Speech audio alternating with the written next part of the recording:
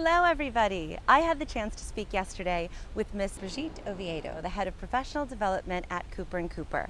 We spoke about networking online, how to get connected and stay connected in this virtual landscape. Join us for a conversation, and if you haven't already, click subscribe and connect with me on LinkedIn and on Instagram. Let's go!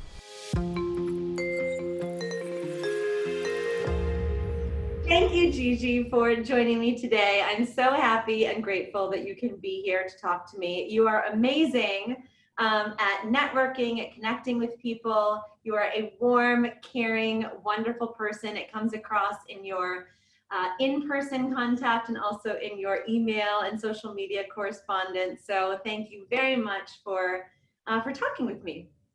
Thank you so much, Courtney. It is my honor to be your guest. Well, thank you.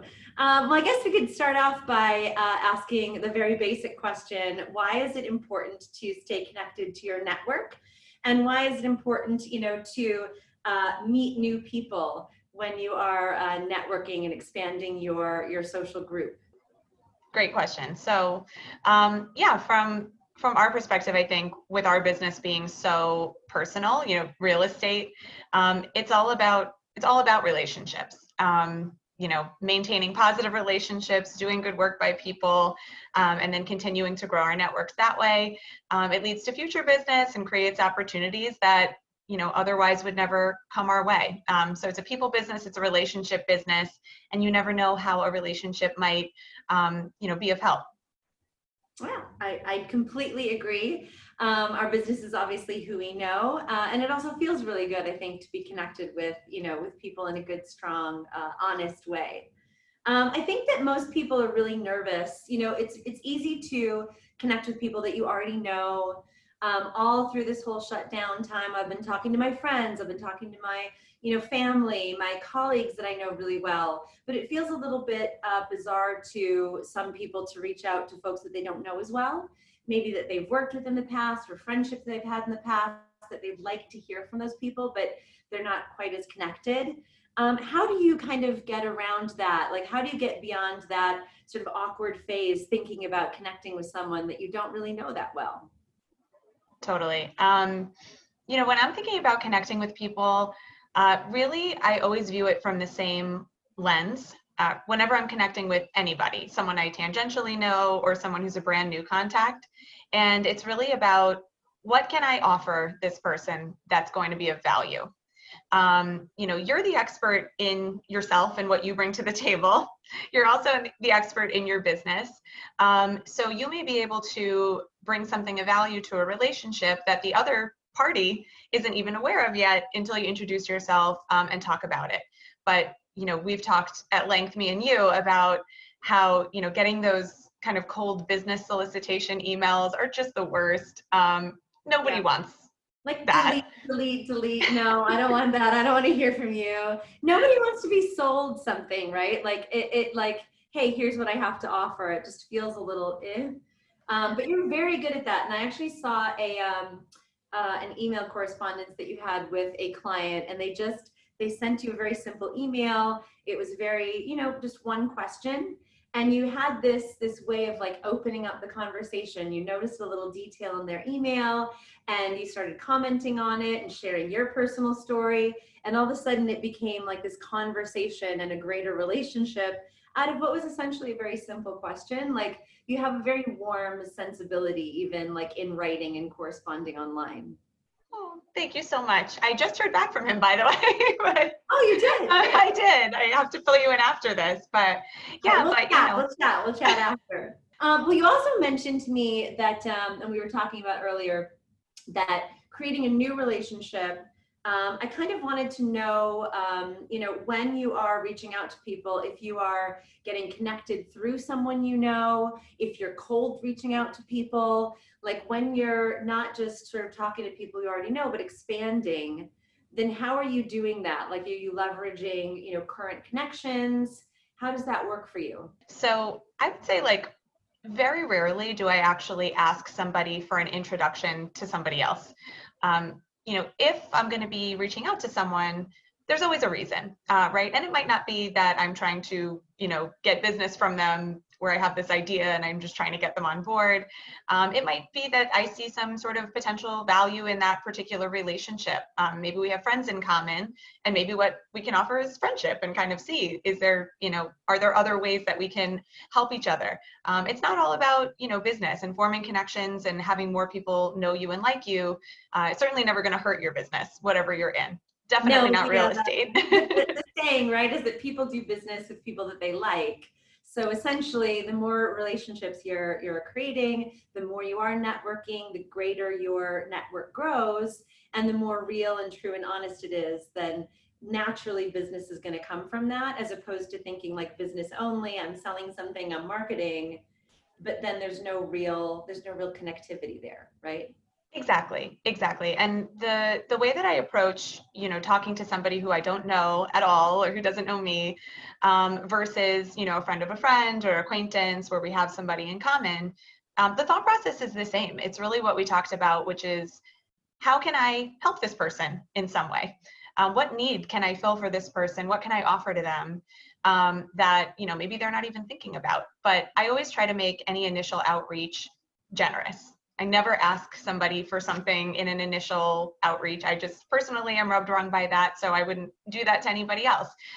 So really what I try to think about is some commonalities. If there's any kind of common connections, you could say name dropping, but it's more than that. It's trying to find like a real genuine connection that might be of interest to them.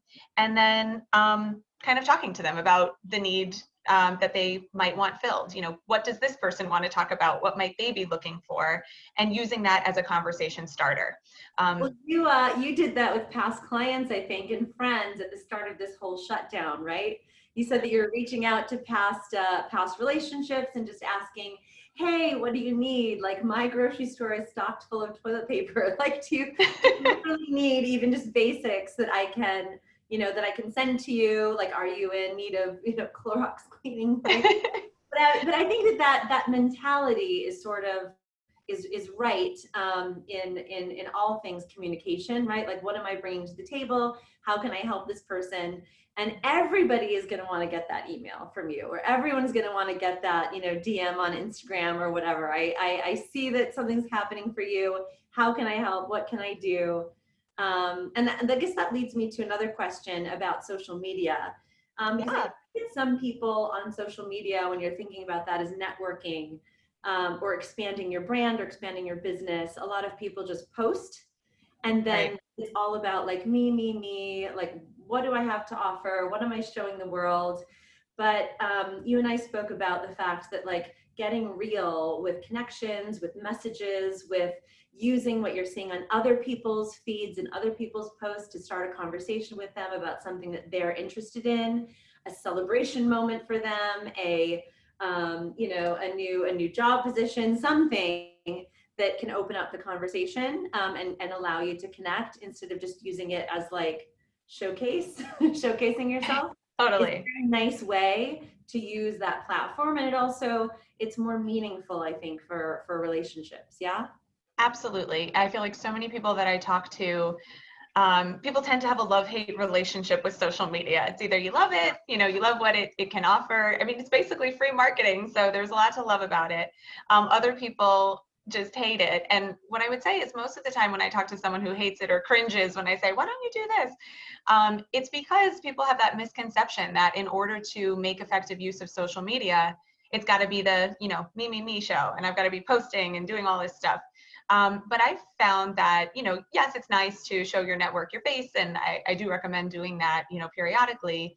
But I've found that some of the most effective communication and the way I use social media doesn't have to do with me posting anything. It's about, to your point, looking at what is my network doing? Whose daughter just celebrated her 5th birthday, and, engaging with them that way.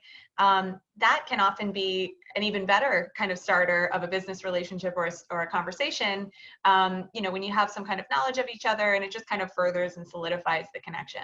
Yes, 100% agree. And I think that staying in front of people that way too, like connecting with past clients, connecting with friends, letting people know what you do, but that also, like, you have this human side of yourself. I think it's really important, right? Yeah. And in all networking, like maintaining contact is a big thing, right? Like after you have that initial connection, after you have that initial, good spark or good moment, you have to maintain that relationship. And it's a very easy way to maintain a relationship, to be commenting, to be engaging, to be noticing what people are doing in their lives. You don't talk to them every day.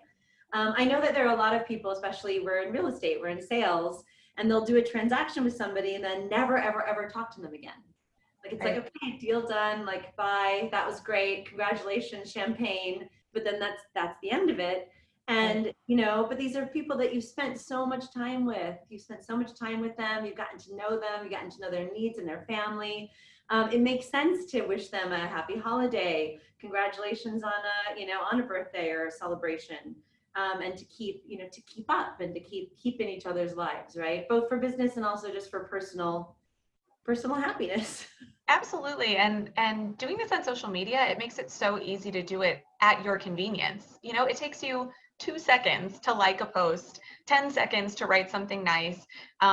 It's you already did the hard work of establishing the relationship and doing a good job at your job.